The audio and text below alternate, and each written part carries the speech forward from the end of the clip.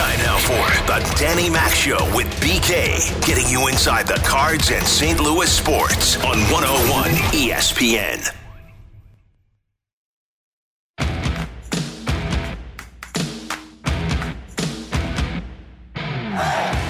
You're constantly figuring out the best way and intentional ways to have those conversations, and they're tough conversations. But at the end of the day, that is the job, is to create a culture where the player understands that you do have their best interests at heart, but you also have a responsibility to the team.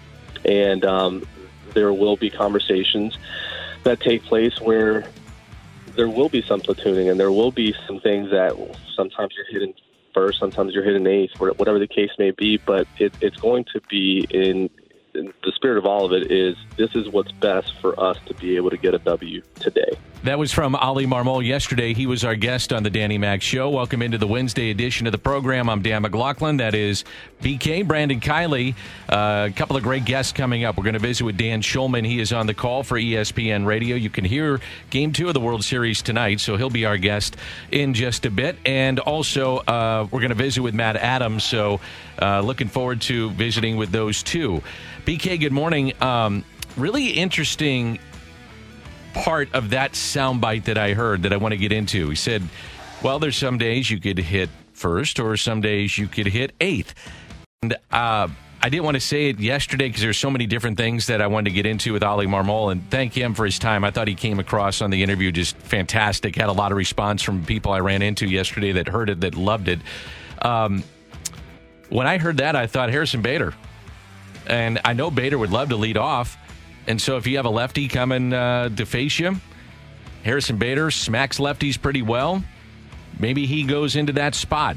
What you do with your bench in this offseason, as he kind of alluded to, he even mentioned the San Francisco Giants, which are teams, a team that is always has the interchangeable parts. Maybe that's something to look forward to, is what the Cardinals do with their bench this offseason, and maybe a style of play next year. Yeah, I think a lot of that makes some sense. Harrison Bader was one guy that immediately came to mind with that, and the other is Tommy Edman. I think both could apply in that same category. I actually do think Harrison Bader is a really interesting leadoff candidate. We haven't really seen that. It's been mostly Tommy Edman, but if you look at the Cardinals' on-base percentage from that spot over the last couple of years, it's among the lowest in all of baseball, and that's because Tommy Edman just doesn't walk a lot, which is fine. He's still a productive major league hitter, but Harrison Bader does walk a little bit more. And yes, it does come with some more strikeouts as well, but I think he makes a lot of sense as a leadoff hitter against left-handed pitching, and he was a lot better this year against righties than he had been in years past as well, but maybe you think there's some regression coming there, and so you do start him out batting eighth against right-handed pitching. So this is like 30% of the time that we're talking about. They may still need to go out and get another guy that profiles as a leadoff hitter against right-handed pitching. But if you're willing to do things like this, it opens up other possibilities. The other thing that I would add, Dan, at the end of the quote, he talks about how you have to have the culture in place to be able to do something like this. That's a really important part of these conversations. It's not just, hey, here's what the numbers say. And you're saying buy-in. Essentially, When you're saying culture, that means I buy in as a player to what you're doing as the manager. Communication, going back ways, back and forth. Players telling the manager if they're comfortable with this. Managers explaining why they can be comfortable with it, how it's going to help both the player and also the team going forward. All of that is super important. And he mentioned how that hasn't necessarily been the culture here in St. Louis in recent years. And that's neither good nor bad. It's just different. And I think that is something that I've had a lot of people ask me over the last few days and weeks, well, who'd you want Mike Schultz to platoon? The answer is nobody. There's not a whole lot of options in the last couple of years that would have been great options for that. But I do wonder if that's the front office building a team for the manager. And now this offseason, if this is something that Marmol wants to do, the front office has to make sure that he's got the pieces to be able to do it successfully. So, my mind is... I jump around a little bit inside. Sure. You would not want to be in this head. A lot of things that, man. Anyway, when I'm listening to you talk, I just started thinking about a bunch of things. I think one of the things that we have to consider is the designated hitter. So now if it's Nolan Gorman, who, let's say, has a great spring and breaks camp and the club feels comfortable that he's ready to make that move. And he's, by the way, had a very good Arizona Fall League so far. That's a potential DH, second baseman, third baseman. So do you want to give Nolan Arenado some time every once in a while? He played a ton this year. Same with Paul Goldschmidt. Just get them off their feet, thinking of doing that. That's something to think about. I was thinking of this yesterday. Now, if I go out and get Corey Seager, I had an unlimited checkbook, I'd say go get him. I mean, he's a left-handed bat, which you would need in this lineup, and I'd love to see him play short. But if you don't, and you're saying, look, we found out last year our defense is really good, so I'm going to put that money and go towards some pitching, maybe that platoon is at short too. And if one of the guys takes off, he continues to play. Another area to look at is what's happening with Lars Nootbaar. Lars Nootbaar is killing it right now in the Arizona Fall League, and he can play all three outfield spots. That's another guy to think about.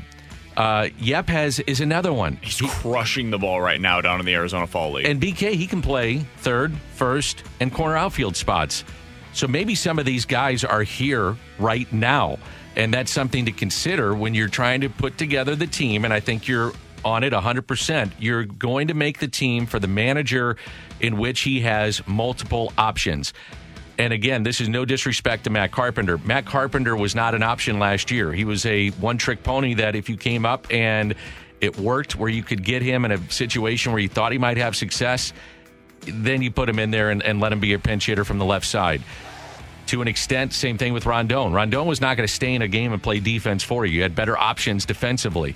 But he was that one guy off the bench, and I loved what he did off the bench. And that especially down the stretch. Yeah, there's a role for that. But if you're going to be one of these teams that is just mixing and matching, boy, you got to have the personnel. And I think that's something to think about as we evaluate and go, well, go out and get a shortstop or go out and get this guy. Well, I don't know. Maybe you have them here, and it's something where if you added up the collective effort of those that played at short or second or center or whatever, it adds up to that one guy. You know what I mean? And you're not losing a lot defensively when you're double switching or mixing and matching. And I would assume the double switches next year are going to be at a come down from whatever percentage it was this year because you're going to have the DH. Yep. So that's going to be a different story, but it is something to consider moving forward with this team. Yeah, and I a few weeks ago, we had a segment on BK and Ferrario about a few guys that could make some sense for the Cardinals this offseason that would come on the cheap. I mentioned Matt Duffy, who's a .290 hitter in his career against right-handed pitching. He is a right-handed hitter, but he hits righties very well. He has reverse splits that way. Corey Dickerson, a .290 hitter in his career against righties. He's an outfielder that has a year of being an all-star. Him a couple of years ago, yeah. And he's a lefty. He can play left field. He can be a DH option for you. He's really good in pinch hit situations. Josh Reddick has been very good against right-handed pitching. Cole Calhoun, I know there are some questions with him, but last year, he was a .275 hitter against righties. He is a left-handed hitter as well. There are guys you can go out and get on the open market. Everybody that I just mentioned, they're going to be probably less than $5 million for you this offseason. So if you wanted to go get, maybe it's two of them, and have those internal options that you're talking about as well, Dan, and then you go supplement your pitching, maybe that is the best route forward for this team. I would love to see them go get the shortstop. I'm with everybody in our audience that's shouting at their radio right now, no, go pay the money for the shortstop. I get it. I'm with you. But if they end up going this route, that doesn't necessarily mean it's the wrong route. It's just different. Yeah. And it will take a different form next year. And watching the Braves right now, I do wonder, maybe depth is the right move. Maybe that is the right way to build your roster for the next couple of seasons. And maybe it does allow you a little bit more, a few more outs over the course of the year. This team was very thin in 2021. Maybe they correct that by getting a little deeper in 2022. So coming up, Dan Shulman, the voice of the World Series on ESPN Radio. Again, you can hear that game tonight on 101 ESPN. Back to more of the Danny Mac Show with BK on 101 ESPN.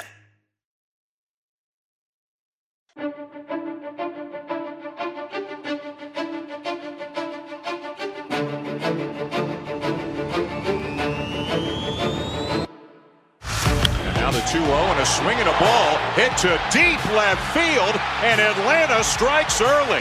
Soler lines a rocket into the Crawford boxes, and 3 pitches into Game 1 of the World Series, the Braves have a 1-0 lead. They've got so many ground balls. Now this one is smoked to left, and it's gone. Adam Duvall sent that one into the Crawford boxes in a heartbeat. And Atlanta touches up Valdez again, and the Braves are now out in front 5-0. There goes Altuve, and a swing and a ground ball to second. Drop picked up by Albies and on to first in time. and the Braves will win it. That's the voice of the World Series on ESPN. Does a great job. One of the best in the business. Dan Shulman calling the 2021 World Series on ESPN Radio alongside Jessica Mendoza and Eduardo Perez. Game 2 tonight. You can hear it on 101 ESPN. First pitch at 7:09. You can follow Dan at @DShulman_ESPN. Dan, I first want to start off with this. I feel really badly for you because, the fact is Eduardo Perez is never, ever in a good mood. So it must be really tough to work with him on a nightly basis. He is something else. He knows everybody. He likes everybody. Everybody likes him. And he got to the ballpark earlier than Jess and I did. He had some earlier TV responsibilities for ESPN. We got to the ballpark. There's a little fridge in the back of the booth. From the last round, he knew that I like to bring in some fruit and have it during the game. He loaded up the fridge with fruit from the market near our hotel. He's that kind of guy. He is legitimately one of those guys that everybody loves. Absolutely. He's a lot of fun. Yeah, Jeff was always in a great mood, too, so it's great. We're having a good time. Yeah, when Eduardo was here as a player, it was just it was awesome to be around him. I want to ask you, as a play-by-play guy, you get Game 1 of the World Series, and the first guy steps in. You're kind of setting the scene. You're settling in, getting the lay of the land a little bit, and then, boom, Jorge Soler hits that home run. What did you think when that immediately happened in the first at-bat? It just kind of stuns you a little bit because, like you said, you're just getting you might even be saying, here are the umpires, and here are the distances to the field, whatever. You're just kind of giving painting the picture a little bit. It's radio, right? So it was a little bit stunning. It was ball 1, ball 2, home run. Like that's how quickly it happened. But I'll tell you what, that locks you in. As soon as that happens, that gets your adrenaline going, that gets your pulse going, and all of a sudden, it's like a boxing match, and 4 seconds into the first round, somebody lands a haymaker. That gets everybody's attention. So right from then, it was kind of game on. Dan, you've been doing playoff baseball games for a while now. It always is interesting to me to see who the guys are that step up in the postseason. And for the Braves this postseason, it's been Eddie Rosario. And we saw on the AL side of things, Kike Hernandez was having one of the playoff runs of his life. Last year, we saw Randy Arozarena. Is there any theme, is there anything in common that you can connect with these players that do show out once they get to the playoffs? Is there a playing style? Is there anything that you can use as kind of a through line for these guys?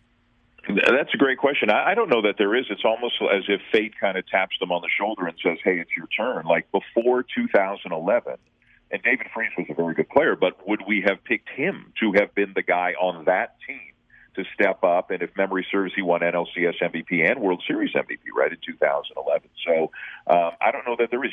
Cody Ross had a year like that. Marco Scutaro had a run like that. So sometimes it's unlikely candidates, and sometimes it's guys like Rosario who are heading into free agency, and maybe they're stepping up at the moment and making the most out of that. And sometimes it's a guy who's been on a team and will continue to be on a team for a long time. On the other side, you look at a guy like Alex Bregman, who's had great accomplishments, almost won the MVP a couple of years ago, and he looks totally lost right now. So I think a lot of it is just kind of the natural ebb and flow of sports. And in baseball, confidence is so big. You get a couple of hits, you feel good. You get a couple of hits the next day, you feel a little bit better, and you just ride the wave as long as it lasts. Dan, I was trying to think last night of teams that I've been around, and as you know, I've been doing the Cardinals almost, 2.5 decades. I can't remember a team that has completely remade their outfield at the trade deadline and then and a bench player and made the World Series.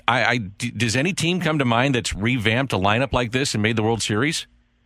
No, we talked about it last night a little bit, actually, Dan. And Alex Anthopoulos, like you said, he acquired a brand-new outfield +1. He got how about a National League GM not only go out and get the 3 of them, he got 4 of them. Yeah. It's really amazing. Acuna down with the injury. They weren't getting anything out of Heredia really offensively. He had a rough couple of months. Marcell Ozuna, domestic violence charged, administrative leave, hasn't played since. So they needed a brand new outfield, and I love what he did. Absolutely love it. And so I know Alex from Toronto, right? That's the other side of my life. And Alex Anthopoulos used to be the GM in Toronto. And in 2015, the Blue Jays were kicking around 50-51, 51-52, whatever they were. But they were one of these great run differential teams. And Alex said, I think we're better than our record. And he got David Price, and he got Troy Tulowitzki, and he got some others. And the Blue Jays went on this unbelievable run won the division.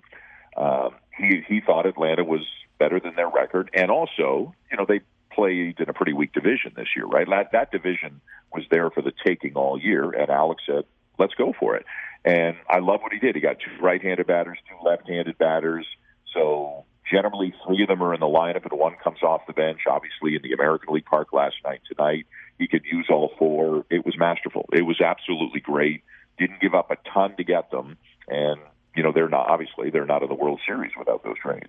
Dan, how much does their hitting staff and their coaching staff in general, how much credit do they deserve for this as well? Because, you look at some of the guys that they acquired, like Rosario was not hitting when he got to the Braves the way that he had been previously in his career. Jorge Soler was going through what probably will go down as his worst year of his career before getting to the Braves, and then he started hitting bombs left and right. How much credit do they deserve for getting these guys back on track?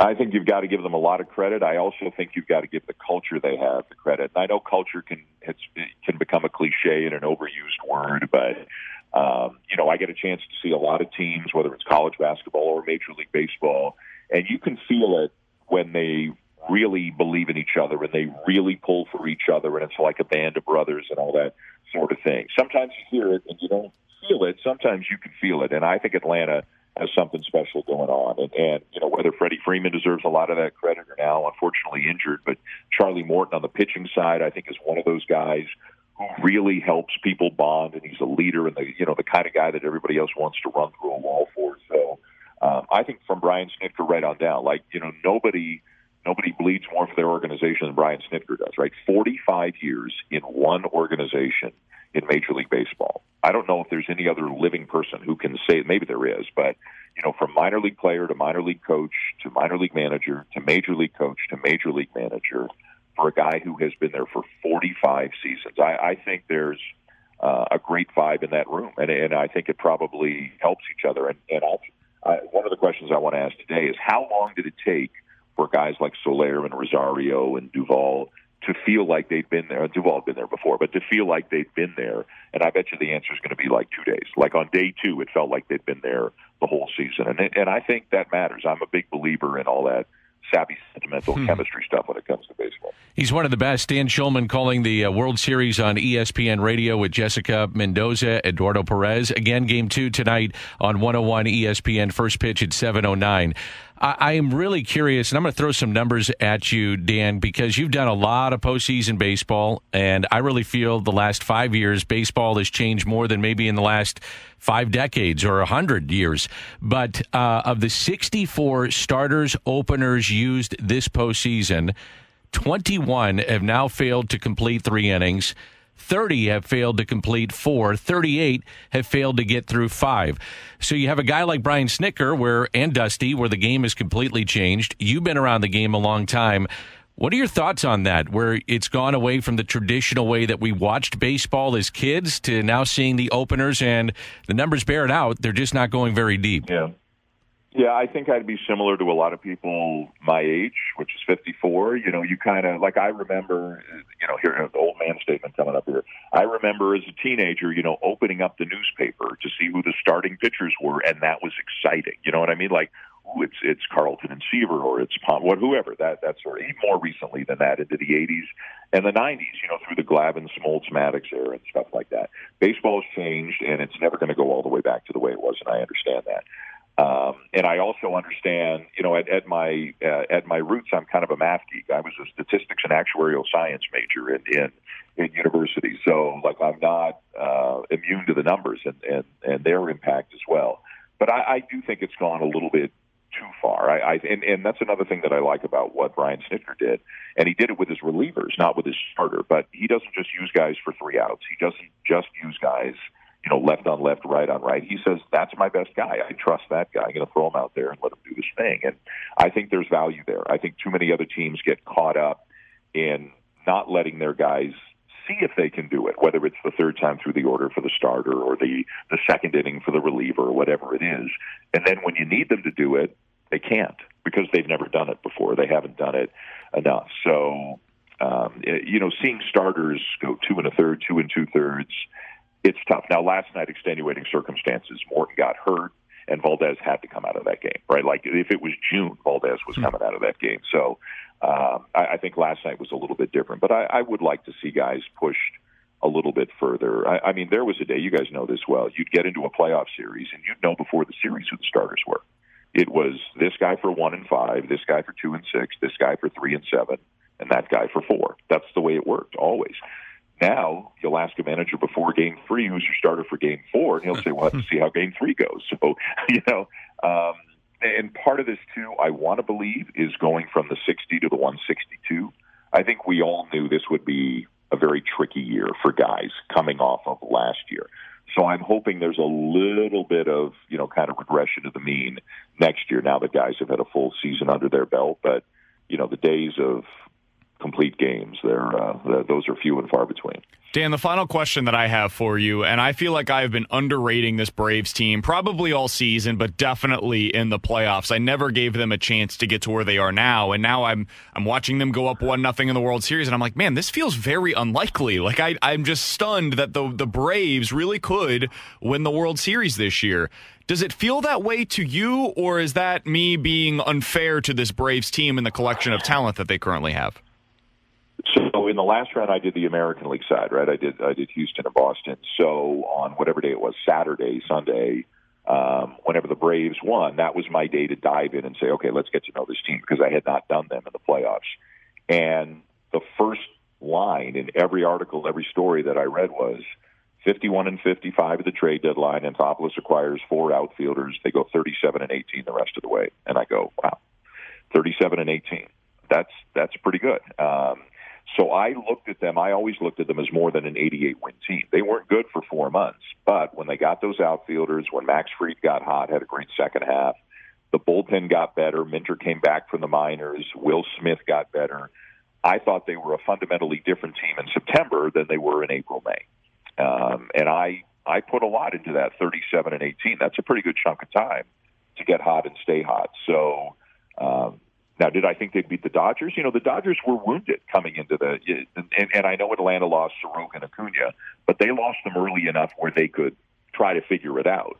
The Dodgers lost Kershaw late, Muncy late, Turner in the series, Scherzer, impacted by what pitching in relief, Urias, they had problems right in the moment. Atlanta had figured out their problems and had dealt with them. So, I always looked at Atlanta as more than an 88-win team and kind of put them on equal footing with the other teams. And I got asked last night, I did a show with somebody, and they said, who do you like? And I said, I'm really not sure. I think it's close. I think it's 7. But I really don't know that Houston is that much better. If Atlanta's bullpen is going to be as good as it was in the last round, I think Atlanta has a chance to win this. Now, losing Morton, obviously, that hurts. That hurts a lot. But if this is who Framber Valdez is going to be, then Houston's got just as big of an issue as Atlanta's got. So sorry for the long answer, but I think they're good. I think they can go toe to toe with the Braves, even with the Morton injury, with the Astros rather, even with the Morton injury. Dan, final question. 10 years ago tonight, David Freese, Game 6. You were behind the mic. Obviously, it's still embedded in our memories here in St. Louis. It's one of the great stories in sports ever in this town. What are your recollections of that night being behind the mic of that great game? So it was my first World Series for ESPN Radio, and I don't know, honestly, that I've ever been more excited to do anything. My first Blue Jay game, because that was my first Major League game, was huge. My first ESPN game, my first Sunday night game, my first Duke-Carolina game. Like, all of these things mean a lot to me. But I don't know that anything meant more than doing my first World Series. And I was nervous, too. I mean, John Miller had done it forever, and those are big shoes to fill. So we get into the World Series. I'm having the time of my life. Now we come to Game 6. The two things I remember, when Freese hits the triple in the 9th inning, and you guys would know better than me, there's some obviously advertising signage on the wall. Nelson Cruz goes back. Whatever the advertising signage was right behind Cruz, there's some white in the sign. And for a fraction of a second, I lose the ball. I cannot see it. And you know this, Dan, when the ball gets hit, some announcers look at the monitor, some look at the field, some just kind of figure it out on the fly, depending where the ball is hit and where you're most comfortable. I don't remember where I was looking. I think I was looking out at the field, and I lost the ball for just a fraction of a second. And I've heard the call since, and I'm just a little bit late. because if Cruz catches the ball, the World Series is over. If it goes over his head, they tie the game. So, like, you want to talk about breaking out in a cold sweat in a heartbeat. That's what happened to me during the triple. And, as I've always tried to tell myself, it's better to be a little bit late than wrong. So I was a little bit late there. The home run, obviously, there was no doubt about it, in the 11th inning. And that might be my favorite moment as a broadcaster in the zillion years that I've been doing this. I got a chance to call Jose Bautista the bat flip home run in the playoffs, and being a Toronto guy, I called it for ESPN Radio, but being a Toronto guy, that meant a lot to me too. But those are the two that really stand out to me. I mean, it was such an incredible night. The fans are I love coming to St. Louis. The fans are so great there. The ballpark was rocking, obviously. And, the back and forth, people forget about the Hamilton home run. People forget about the Berkman base hit.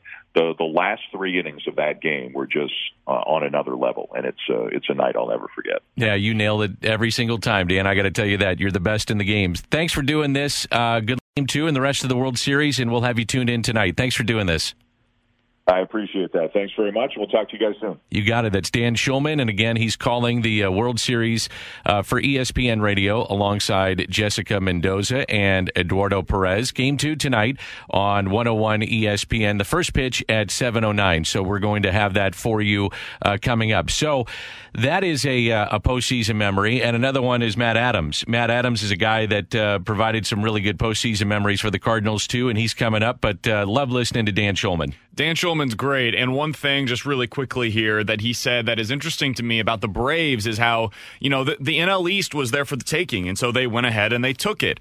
I do wonder, Dan, and there's no way to know, I wonder what this season would have looked like down the stretch for the Cardinals if they were in the NL East instead of the NL Central. If that division was there for the taking and they ended up playing what's called the Brewers in the NLDS instead of having to play that one-game setting with the Dodgers, I think there is a chance. I don't know this to be true, obviously. I think there is a chance that we're watching the Cardinals tonight in Game 2 of the World Series if they were in the NL East instead of having to play in that wild card game. I really felt that the momentum was going in the direction of the Cardinals so much that if they won against the Dodgers that night, I think they're in the World Series. I agree. I really felt that way. They just had so much momentum going into that postseason, and that's why it puts a premium on winning your division. So you don't have to play that winner-take-all, and the Cardinals have even talked about that. They said basically we got to go in too late, had to play the winner-take-all and lose that game.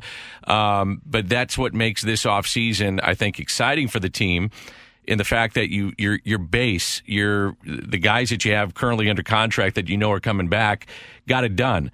So add some pieces and see where they go. Yeah, the foundation is there. Now it's about building around them, and they've got every opportunity to do that this offseason. Our thanks to Dan Shulman. Coming up, we'll visit with Matt Adams. That's next on 101 ESPN. Freeze leading it off. Crowd in a frenzy. 3-2, a swing and a high fly ball. Center field. It is gone! David Freeze, who tied it in the 9th, wins it in the 11th. In one of the most remarkable, improbable baseball games you will ever see. And there's going to be baseball here in St. Louis. Game 7 tomorrow night. Can't get enough Cards talk? You've come to the right place. Back to more of the Danny Mac Show with BK on 101 ESPN.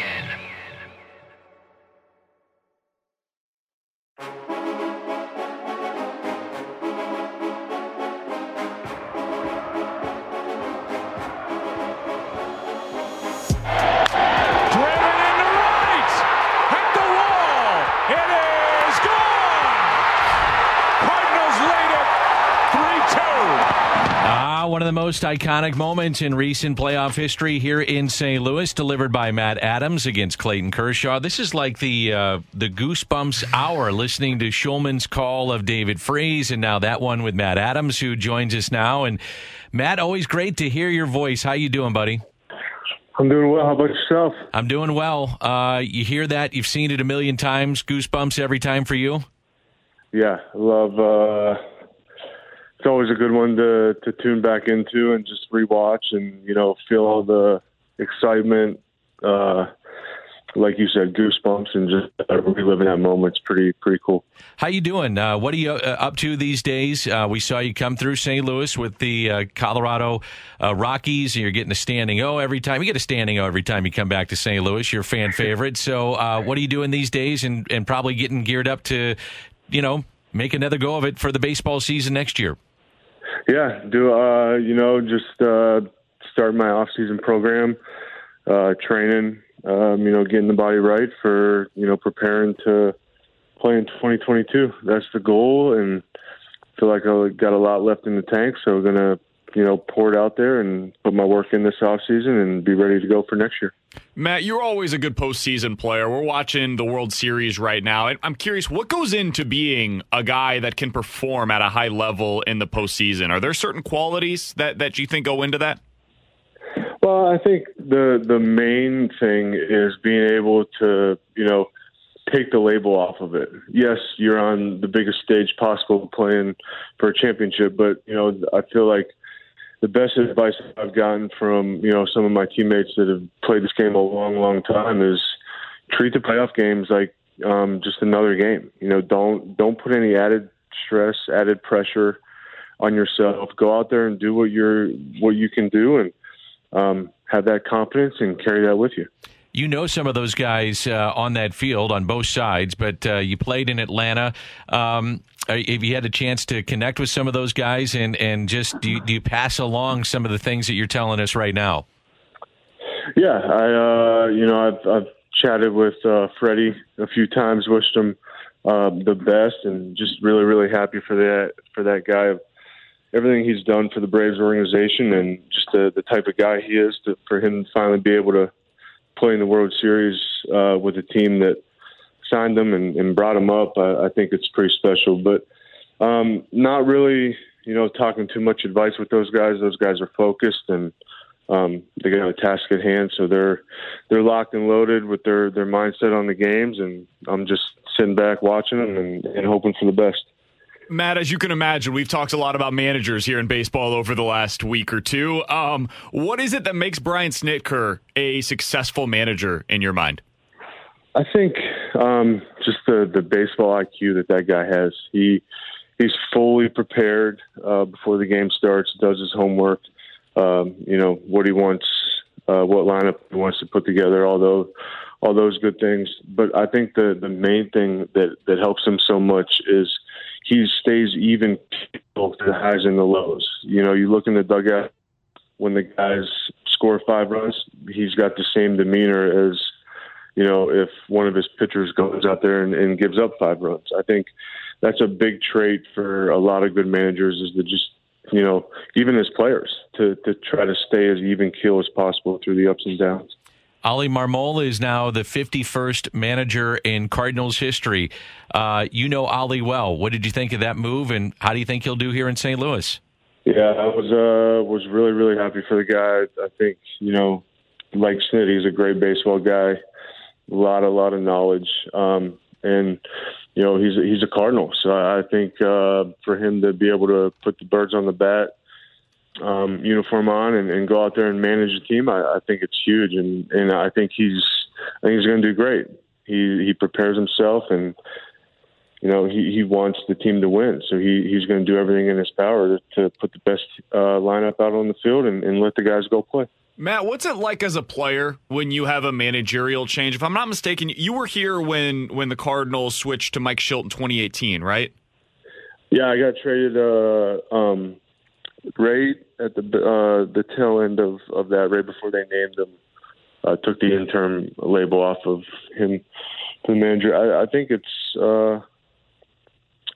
tough. I think there's no sugarcoating it. I think to have a new guy come in and run a team, I think there's a lot of work that goes into it. But I think Ollie's up for the task, and I think it takes a special guy to be able to hit the ground running, and I think he's a really good fit for that. Yeah, and I mentioned Oli well. He seems to be, and I know Oli well, and so I don't think I'm making an outlandish statement here, but he really does seem to be a people person and a players type manager. Are there going to be tough conversations and decisions that guys don't like? Of course, that's being a manager or coach in sports, but it does seem like he would command the room and that the players would have the ultimate respect for what Ollie's trying to do. Absolutely. I think, that guy walks in the room, and I think everybody respects him from the get-go. Just like you said, just for the type of guy that he is, and how he just wants everybody to do good. And I can't say it enough. I'm happy for the guy, and really, really looking forward to what he can do. Matt, I'm curious, what is it that makes a successful manager in your mind? Like, what are the qualities for a big league player now that makes a successful manager in this modern version of baseball that we're all watching? Well, I think one was already said. I think you got to be a people person. You got to be able to get along with all sorts and types of players, and I think you gotta have. I mean, it's going to sound a little childish, but I think you got to have good listening skills to what the players are saying, what the players need, and just how you can incorporate that clubhouse into becoming as much as a family as possible. I think that's a big key for managers to get everybody on board as a family, because you look at the baseball season, we're away from our real families 9 out of 12 months of the year. So that those 30, 35 guys inside that clubhouse, those have to be your brothers, and you got to go to battle with them. And I think having a good person at the helm takes it a long way. Ollie mentioned with us yesterday as we were talking with him the importance in his mind of having a former player, somebody that has street cred within that clubhouse, a guy that can be a player's voice almost as his bench coach. In your mind, how important is that? What value does it bring to have a guy like, for example, Matt Holliday or Skip Schumacher, if they were potentially candidates, as the bench coach for Ollie Marmol this upcoming season? I think it's huge. Ollie's got coaching experience, he's got managerial experience, but I think, like you said, having somebody next to him that he can trust, that he can lean on, he can bounce questions off of, that also has a lot of baseball experience and baseball knowledge. I think that's huge. So I think ex-players do a good job in the bench, the bench coach role, even managerial role, because they get the game. They understand it. They know what it takes day in and day out. And I think it's huge. I'm really curious, Matt. You've had a fantastic career and in a variety of roles. I mean, teams have said, man, we got to get his bat in there. So you play left field, you play third base, you play first base. And a lot of it was pinch hitting. And we hear always so much how analytics are a part of the game. So if you're a pinch hitter and that certain pitcher's coming out of the bullpen to face you, and you've already looked at the video, you've seen, an ungodly amount of numbers. How do you process all that as a hitter to just say, let's get it back to basics and put bat on the ball and do what I'm supposed to do? Yeah, I think you gotta. I'm not a real big analytical guy myself. Like I love some of the stuff. I think there may be a little too much out there right now. That just for me personally, like I start thinking too much if I try focusing on all every single number. So I think, as a pinch hitter, you're like you said, you're doing your homework, you're doing the video beforehand, knowing who's coming into the game. I think the big thing is if you face the guy before, you try to replay those at bats in your mind of, how did he attack me and did I get a hit or not? And kind of go back to, replaying those at bats, what pitches he threw, what counts, and just kind of going off that, the human feel of the game, facing a guy that you may have faced before. I think that goes. You have to have both, a combination of both analytics and going off the human nature of the game as well. Matt, one of the things that Ollie has talked a lot about in recent days is potentially using platoons, using the splits, right? So a left-handed bat like yourself, pairing that with a righty, depending on who the matchup is on any given day. Can you bring us inside of the clubhouse a little bit on what those conversations are like with a manager or a bench coach or whoever you're talking with about, hey, in these situations, it's going to be player X. On these situations, it's going to be you. What are those conversations like with the manager?